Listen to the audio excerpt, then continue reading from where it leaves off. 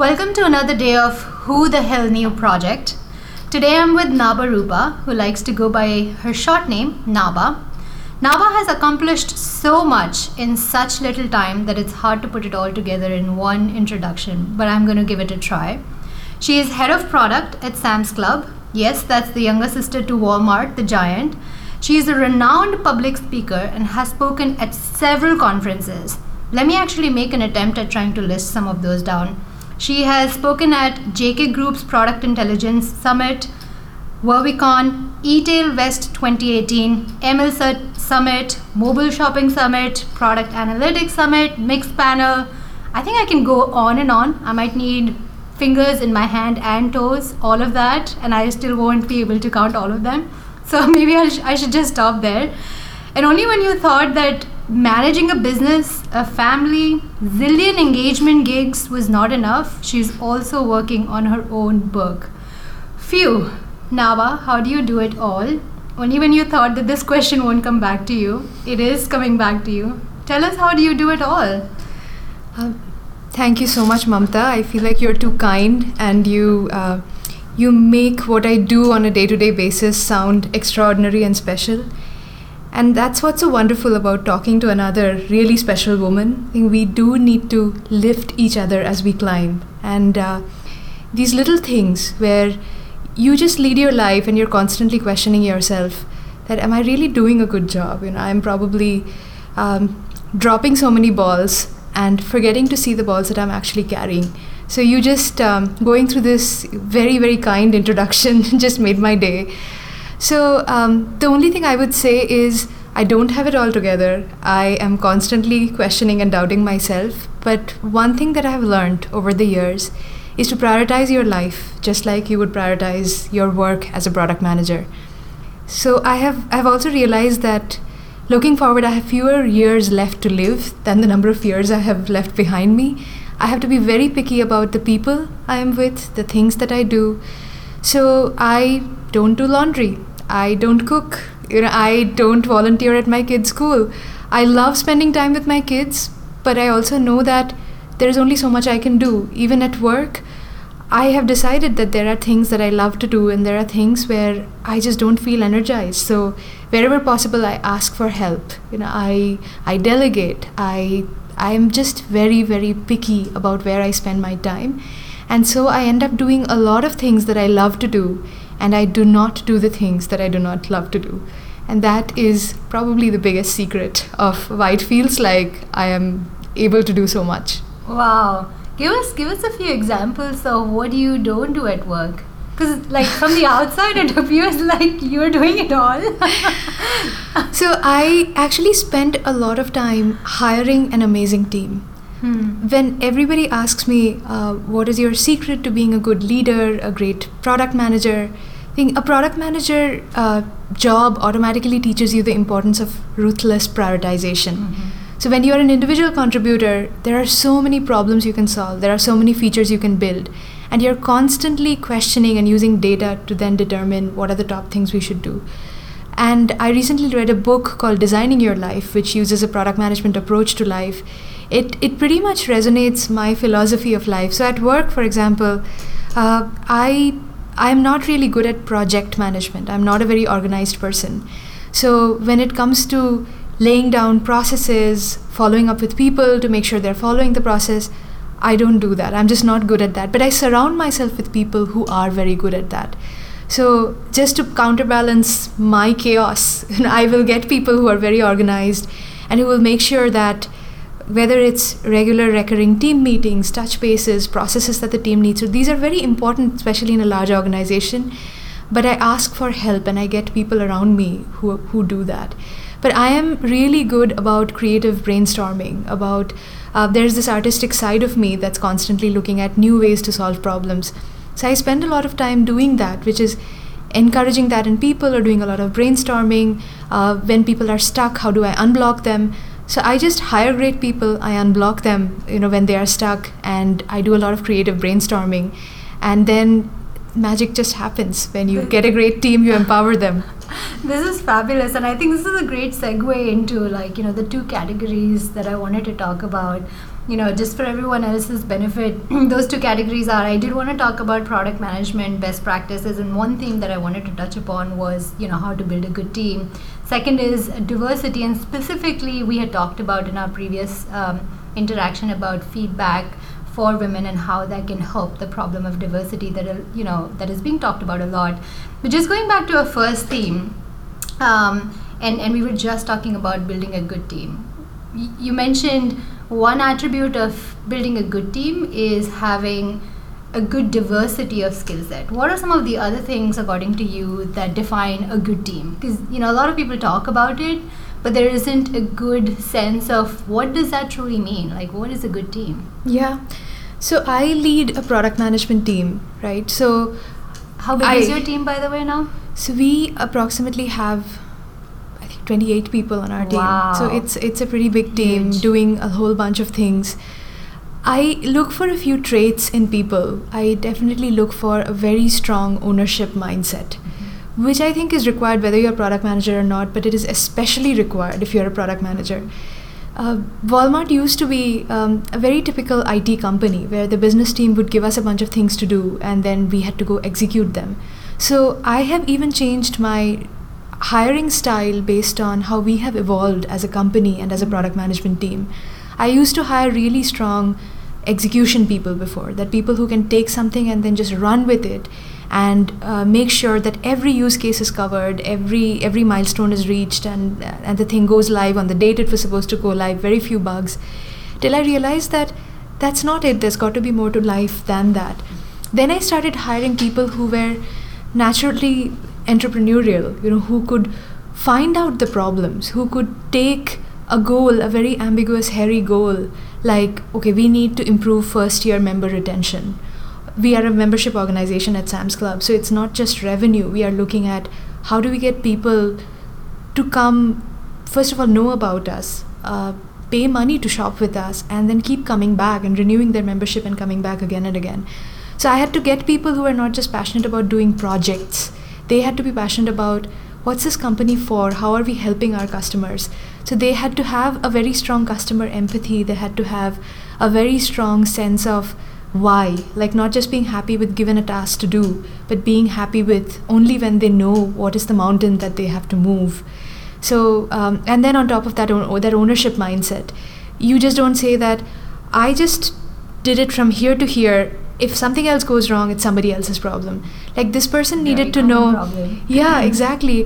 Like, when I first came to Sam's Club, I remember our CEO had said, what would you do, Naba, if this was your business? How would you grow this to 5x what it is today? And my first thought was, no one has ever asked me this question. And it was just this amazing, euphoric, and yet very scary feeling that if this was really my business, what would I do? But I went back and I realized that, again, the best product manager is not the one who comes up with all the ideas themselves, because no human being can come up with all the ideas themselves. And it's a misconception that, great product managers are always great visionaries. They have it all figured out. Great product managers are people who can collaborate with others and then find out what the best ideas are, who can articulate the problem really, really clearly, who can tell the team and get them excited about what success means. This is the problem we are trying to solve. We will know we have solved it when we hit this number or this happens. And then once we have solved the problem, what are we going to do to keep making the product awesome, to keep our customers coming back again and again? And sometimes they will even put that product to bed and come up with a new product altogether, because they are married to the problem, not the solution. And it's hard to find such people. But you do, and you talk to them, you ask them examples of stuff that they have done in the past, and you see natural curiosity in them and this very, very strong sense of ownership. I probably said ownership like 3 times now. They're naturally intelligent, they care about the customer, and they are just fun to be around. So those are the kind of people I look for, honestly, in my team. Yeah. So now you talked about like hiring a certain profile of folks who demonstrate a certain skill set. The current organization that I work for, I'm a leader there responsible for our people, which is like consultants. They're in hire, acquisition, retention, engagement, professional development, so on and so forth. I think hiring, while it's difficult, it's something that you can control. The bigger problem that I have seen is how do you shift the culture of your existing team to start to marry the direction that you want your team to grow in? So any ideas and thoughts around, like, how would you train some of your existing team members to start to demonstrate these skills that you just talked about? So we kind of went through this culture change in Walmart, right? That as I said, that I was supposed to be a really good PM, and the reason why I was supposed to be a good PM was because I knew the systems in and out. Yeah. Like anytime a difficult problem came up or someone wanted to do a very difficult project, they would come and pick me and say that, let's give this to Naba. And I would say, yeah, I know this system talks to this system, this change needs to be done there, that's why. Till I realized that the ecosystem had changed and we really needed to step our game up. And it happened, honestly, to some extent, the things that cause culture change are external factors. You see the industry changing, you see that you're falling behind, and you know that you're probably not doing something right. The other thing happens when you inject external blood into your culture. So what I have always been curious about is, it's very easy for us to think we are Walmart, right? We are the Fortune 1 company. And when someone else comes and says, you know what, you may not be doing this right, you often feel like, do you realize we are Walmart? The world does what we do. That mindset is the one that actually gets you into trouble, right? Because then you get so happy with what you're doing, you close your mind to external input. And external or any kind of critical feedback is really hard to take. But how do you listen to it? Not take it personally, but actually say, what can I learn out of this? So, and I've often told the story about the famous supply chain consultant, who came and I was telling him about how our systems work. It's a very interesting story. So this was back in my heydays, right, where I was this very famous supply chain PM, and they sent this hotshot consultant straight to me saying, go talk to her, she knows all the systems. And I started explaining to him, I still remember, type 7 purchase order, how does the flow work? And he's like, you know what, typically companies don't do this. And I said, what do you mean by typically? We are Walmart and you're telling me typically. But he persisted. And then he asked me, this metric question about, do you know the back order rate? And I just remember being mortified that I didn't know the metric. I knew the systems and how they worked. I just had no idea about the metrics I was influencing. And so I just had two choices. I could murder him or marry him. Like there are the only two ways to shut someone down. So I took the less violent but more painful option of marrying him. And congratulations. And thank you. I love him to death, but he is honestly the reason probably why I morphed into the PM that I am today. Learned a lot from him, and people like him. Like, we needed people like that to come from outside and tell us, actually there's more ways to do this better than the way you do it here. And hearing that, learning from that, reading a lot of books, so that, I think culture change happens when you open your mind up. You get people who can be bar raisers, who can be role models, who you can watch. You use data. You see that someone else has been successful when they tried something else, and that then helps slowly. And there's also self-selection that happens. There are people on my team who were amazing at one point of time, but as times change and the bar got raised, they realized that this was not just for them. A players at times become C players, and then you just have an honest conversation with them saying that, look, the bar has been raised. Do you want to rise up to this, or is this just not right for you? And then we can have an honest conversation, and they can either go their way or they can take it up as a challenge and rise up to the challenge. Yeah. So I've had all of those, some of those difficult conversations as well. But as a result, we are where we are, and I'm very proud of the team that we have built. That is such a phenomenal story, and I think pretty much everything you described, Nava, not only does that apply to a people-focused team, but that does translate into the company itself, right? If the company is not open to change, then that is really kind of like the cause for death, and everything else that you described. Wonderful. So now I wanted to take a step back. In the recent years, I've spoken with a bunch of folks, women and men, who have expressed interest in making that transition. If you had one suggestion for those folks, what would that be? I would say that avoid falling in love with the solution. As engineers, we get so nerdy and so in love with, let's use machine learning to solve this problem. Or I have had PMs who have come to me and said, I had this amazing idea of doing this thing with 3D printing, and it went nowhere. I said, of course it went nowhere, because you started with 3D printing. If you would have come and said that I'm going to solve this problem that is going to cut down, calls to the call center by half, you would have had everybody's attention at that point of time. And your solution may not have held any water. But the fact that you started with a problem that you want to solve and you had a clear metric of that defined success, then you would have gotten the budget and the time to try various different solutions. Start with something very simple, then build on, add more technology to it. But when transitioning from engineering to product, we jump very quickly into, okay, so what you need me to do is make this change to this table here and do this there, as opposed to really spending 70% of the time understanding the customer problem, understanding what success means, defining that really, really clearly, and then jumping to the solution, and then continuously having a testing plan to see, as I keep building the solution out, again, we do these big bangs as engineers, that I will build the most beautiful building and the tallest tower in the city, and everyone will look at it and admire it. But instead, it's like, let me build the hut, which will at least give the shelter needed, and then I will know, did I even start out right? So having a very clear test, iterate, and learning plan as you keep launching, those are mindset shifts that I've had to do. And I've been a culprit of this. My first product, I drew out the wireframes, I designed the whole thing, talked to one customer, and I was like, this is so beautiful, everyone is going to love it. And then no one used it. So I've had those things after which, like, a lot of bitter learnings later, I was like, okay, no, that's not the right way to do it. This is great advice. I'm definitely going to reuse that if I ever speak with anyone else who presents the same question to me, because this is like beautifully put. On the topic of building a hut or a shelter that no one uses, or the topic of a product that didn't quite work. This is a very common, problem that even product managers run into.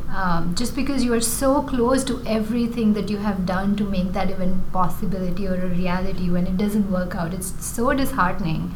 What are some of your suggestions on how to stay away from that emotional bond that you'll end up creating, to actually saying, this didn't work out, here's the learning and here's how we are going to pivot. So anything you want to share there? And I remember you had, in one of your talks, you had specifically talked about a solution that was built for Sam's Club, for solving an out-of-stock inventory that didn't work at all. So I'd love to hear that story and the learning from that. Happy to share that. I have lots of failure stories that happy to share, different kinds of failure stories.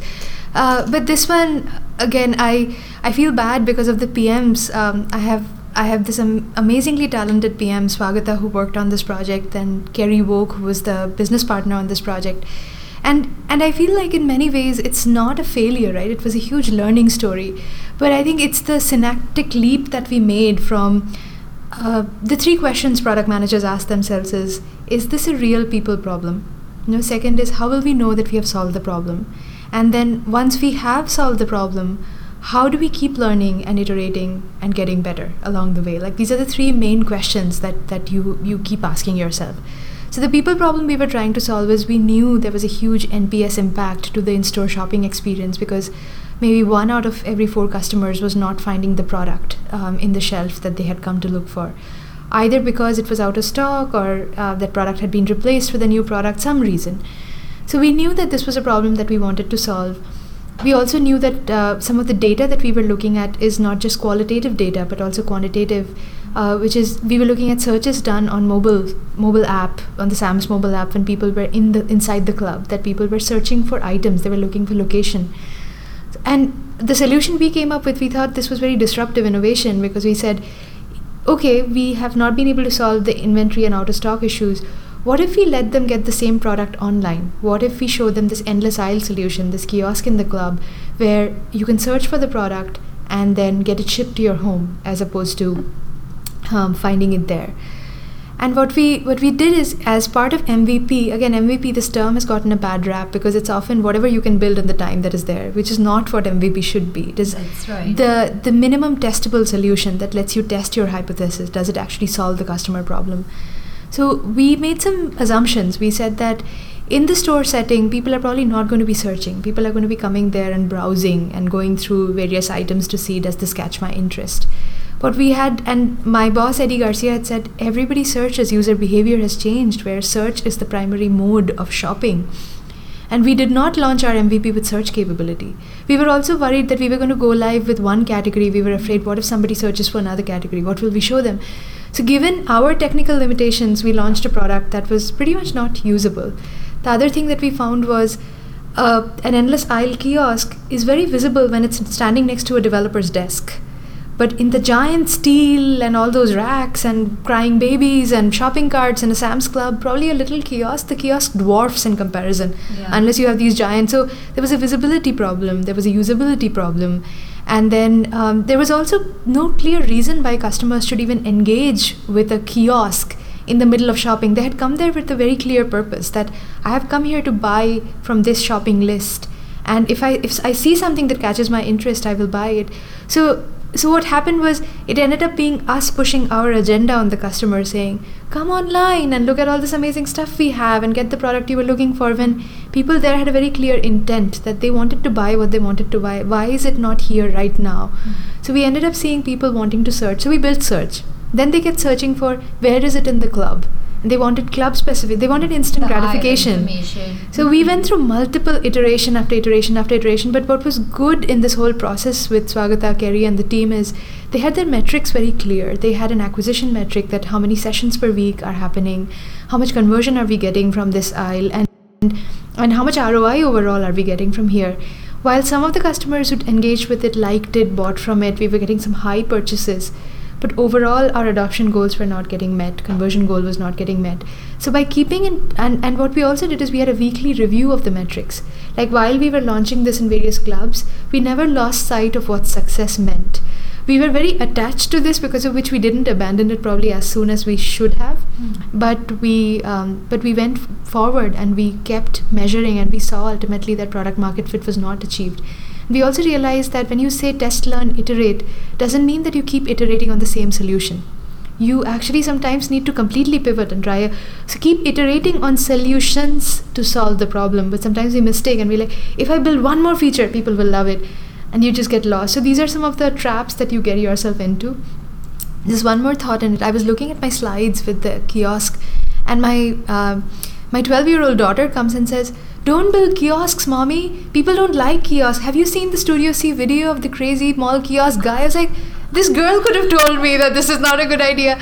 So she said, people get distracted when they're shopping on a kiosk. Other people keep interrupting them. Wow. She had so much clarity as a 12-year-old, which should have just been common sense. But sometimes you just fall in love with the solution, right? That this beautiful kiosk, this amazing view. And I still feel it was a great product. It just didn't solve the problem that it was meant to solve. That is so cool. I'm curious to hear, like, if you pivoted to other solutions outside of kiosks. One obvious one that comes to mind is potentially providing the same capability on your mobile phone, which is something you carry So more to come on that. Okay. We are definitely, that's one of our top customer pain points, and it's a prioritized project on our roadmap this year. We are definitely working on different solutions. One is just making inventory management in the club much better, and some of the solution could be crowdsourced inventory information, that as opposed to waiting for once a day feeds which update the inventory information, could we potentially have associates and customers tell us that something is out of stock sooner than a feed would have told us. So we are thinking about that. We are also thinking about using your own mobile phone, where we can give this information to you. We're thinking about store mode versus .com mode of the app. So lots of things in the pipeline that we have some really smart people working on, which doesn't involve a kiosk. Yeah. We know that now from a 12-year-old. Yes. It's really interesting you say a lot of this, because on the Walmart side, we're working on some of these things as well. So it's exciting, and maybe offline, would love to hear some learnings. Absolutely, right there. yeah. And in fact, I wanted to share with you a little story. As I was going through your presentation that you presented at Product Analytics Summit, I realized that we have a lot in common. I heard you talk about check-in, scan and go, and then you also had a picture of two gentlemen on your on your slides. Eaton and Burke. Eaton and Burke. I work with them very closely now. They're my counterparts from an engineering standpoint. What a great team. Yes. Check-in, I mentioned to you, it was a solution that I launched for Walmart to chain in 2016. So as I was going through that, I was like, there is so much more in common, and the world is so small. Or maybe the circle that we move in is small. Who knows? But we are multi-channel retailers, right? And we are all trying to solve customer problems. And there's no point reinventing the wheel. There are some things that we know work and some things that don't. Absolutely. And I love that we share talent across the two companies, and we are able to gain so much leverage out of that. And then you talked a little bit about crowdsourcing, and I personally believe that there is a huge application of crowdsourcing to retail business. So companies like Google are already leveraging that on an exhaustive and extensive basis in order to build their information base, and based on that, then they provide solutions. So I don't know if you've noticed, if you walk out of a business now, there is an immediate notification you'll get that will say, rate this business and provide us more information. So it's very real time, very contextual, very top of mind.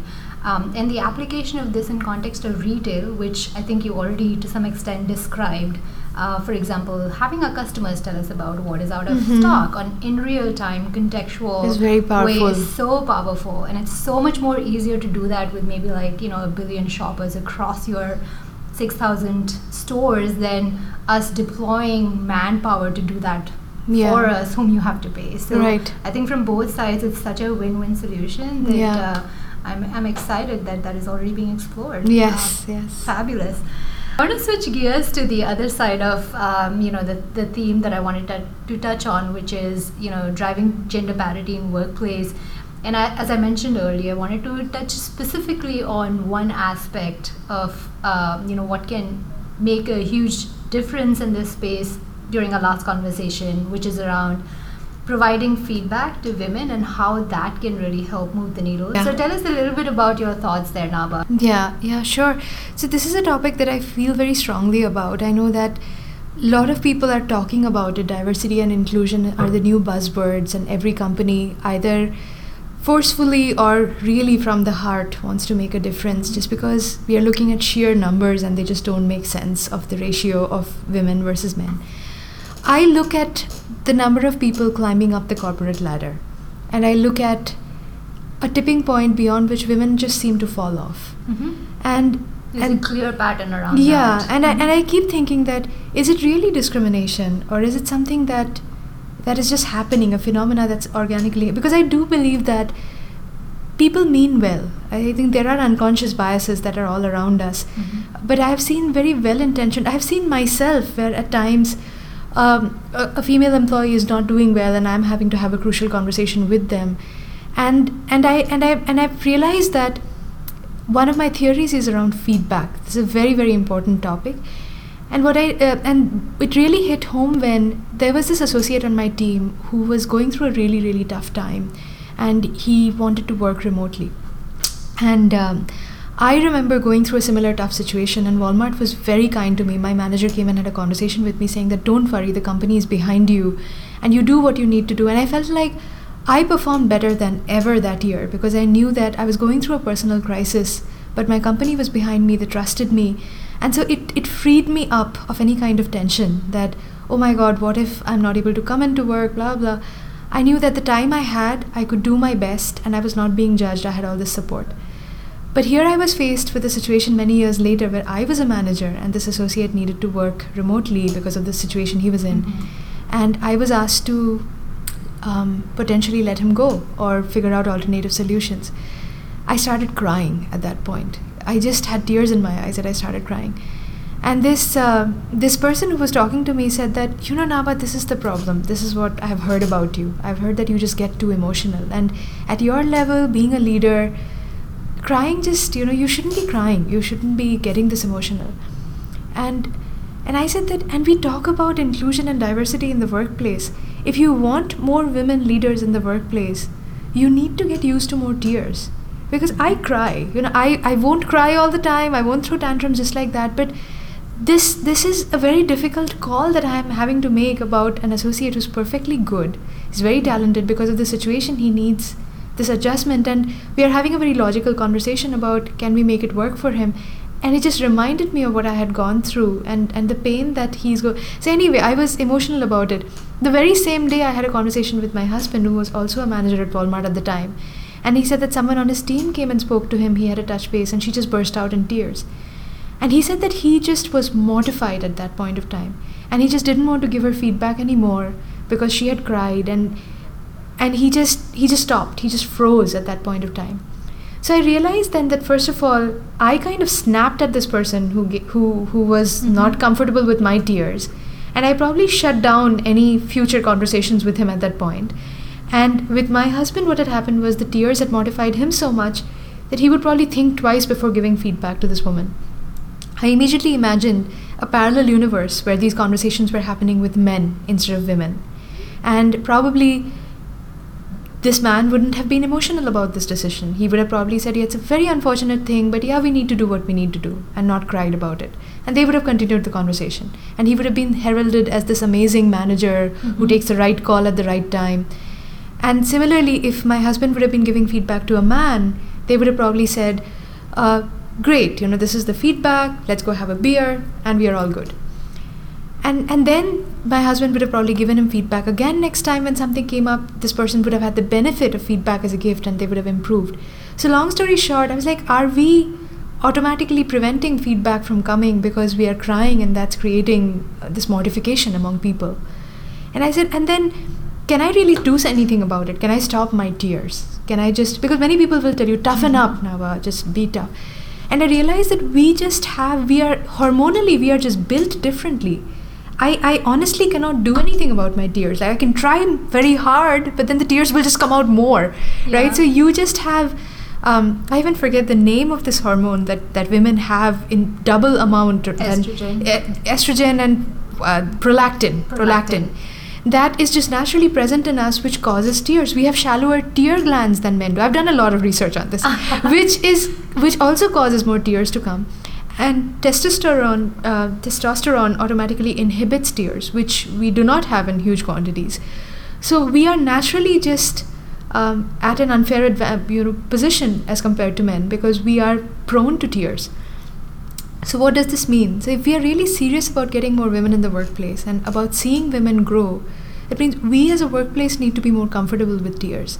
So what I told my husband is that when you were giving feedback, even though she was crying, did you notice that her ears were still open? She was still listening. So when someone is crying, remember that her eyes may be watering up, but her ears are still listening. Give her a tissue and just keep going. Or tell her, let's take a break, and I really want you to hear this because this is important, and just keep giving. And she's going to go home, she's going to think about it, she may cry some more, but she will come back the next day and she'll give you her point of view. That, you know what, I heard you, I either take action on it or not. She may not be chill about it at that moment. She will give you, but you cannot stop giving feedback to her. Similarly, leaders cannot be perceived as weak leaders just because they feel empathy and they cry. So we as a workplace, as we become inclusive, we really need to talk the talk, and we need to be open to tears and emotions and just problems being solved in a different way. Like everyone, that is what diversity is all about. It doesn't mean simply getting a lot of women and thrusting into the same environment and expecting them to behave the exact same way. It's about being open to how they behave. It's being open to how they solve problems in a completely different way. And that's when magic will happen. So I'll get off my clearly I'm very passionate about this topic. That's a very I want to say hair-raising moment, because I'm getting goosebumps right here. As you were sharing this story, Naba, I thought about, one I want to share. Like, in workplace, I don't cry at all. In my personal life, I'm a crybaby, and maybe I have taught myself to be that way over the years. So one, it's not even a norm, but we still get pigeonholed into that, the general perception that people have that, women are more emotional and they cry. But not only that, right? And then if you don't cry, then you are stone cold, right? You have that too, because I told this story to my then CFO, Ann Myong, who's not with Walmart anymore, and she said, Nava, I have the opposite problem. I don't cry at all. And then people say, aren't you a woman? Aren't you supposed to be more empathetic? Yeah. So she's like, I have the other problem. So either you are an emotional roller coaster, or you are completely stone cold. You cannot win. I know lots of people have trained themselves. I have too, right? You obviously come into the workplace, you have to desensitize yourself to some extent, whether you are prone to crying or not. That at the end of the day, it's not personal. People like talented people get laid off, like the company goes through a crisis and things happen, or you are just not right for the job. Like, we have to have those tough conversations. What I'm saying is, if someone cries, don't stop having those tough conversations. And if you inhibit the feedback because you see someone reacting differently than you expected, don't stop that. Absolutely. And let women be themselves, right? Whether she decides to be emotional or not, let that be her choice, as opposed to pigeonholing us into one bucket. Absolutely. And so, like, what I wanted to kind of highlight as you were describing this story, what I took away was that because historically, most workplaces had a very non-heterogeneous make of who ran those workplaces, everyone got used to what is the normal, right? And now that more diverse workforce it's is a new actually normal. So there is a need to actually establish a new normal, not just in context of potentially like feedback. You very well described like what is the new normal when it comes to providing feedback to female colleagues versus male colleagues. But if we were to extend this to many other applications, I think there is a need to establish the new norm. This can be applied to if you're talking about folks with a different racial background, like what is the new normal when they are in the workplace, just to make sure that we are understanding the background that they're coming from, the experiences that they might have had, and what is normal for them may not be normal for us. So I feel like as you were describing the story, this is what struck to me, that I think there's just a need of educating people to understand that, hey, this is a new normal because this is the make of our new workforce, and we get used to it. Exactly. Like, don't fight it. Just like big companies, they still have to innovate and get used to the change in marketplace. Like, you have also got to get used to that change. Exactly. So that's but that was a very emotional story. Thank you for sharing. We are almost out of time, but I want to ask you one last question. Sure. You're writing a book, Naba. Are you sharing what that is about yet? Or is that something we should look forward to in the future? Yeah, so my idea is to write about product management at a big company.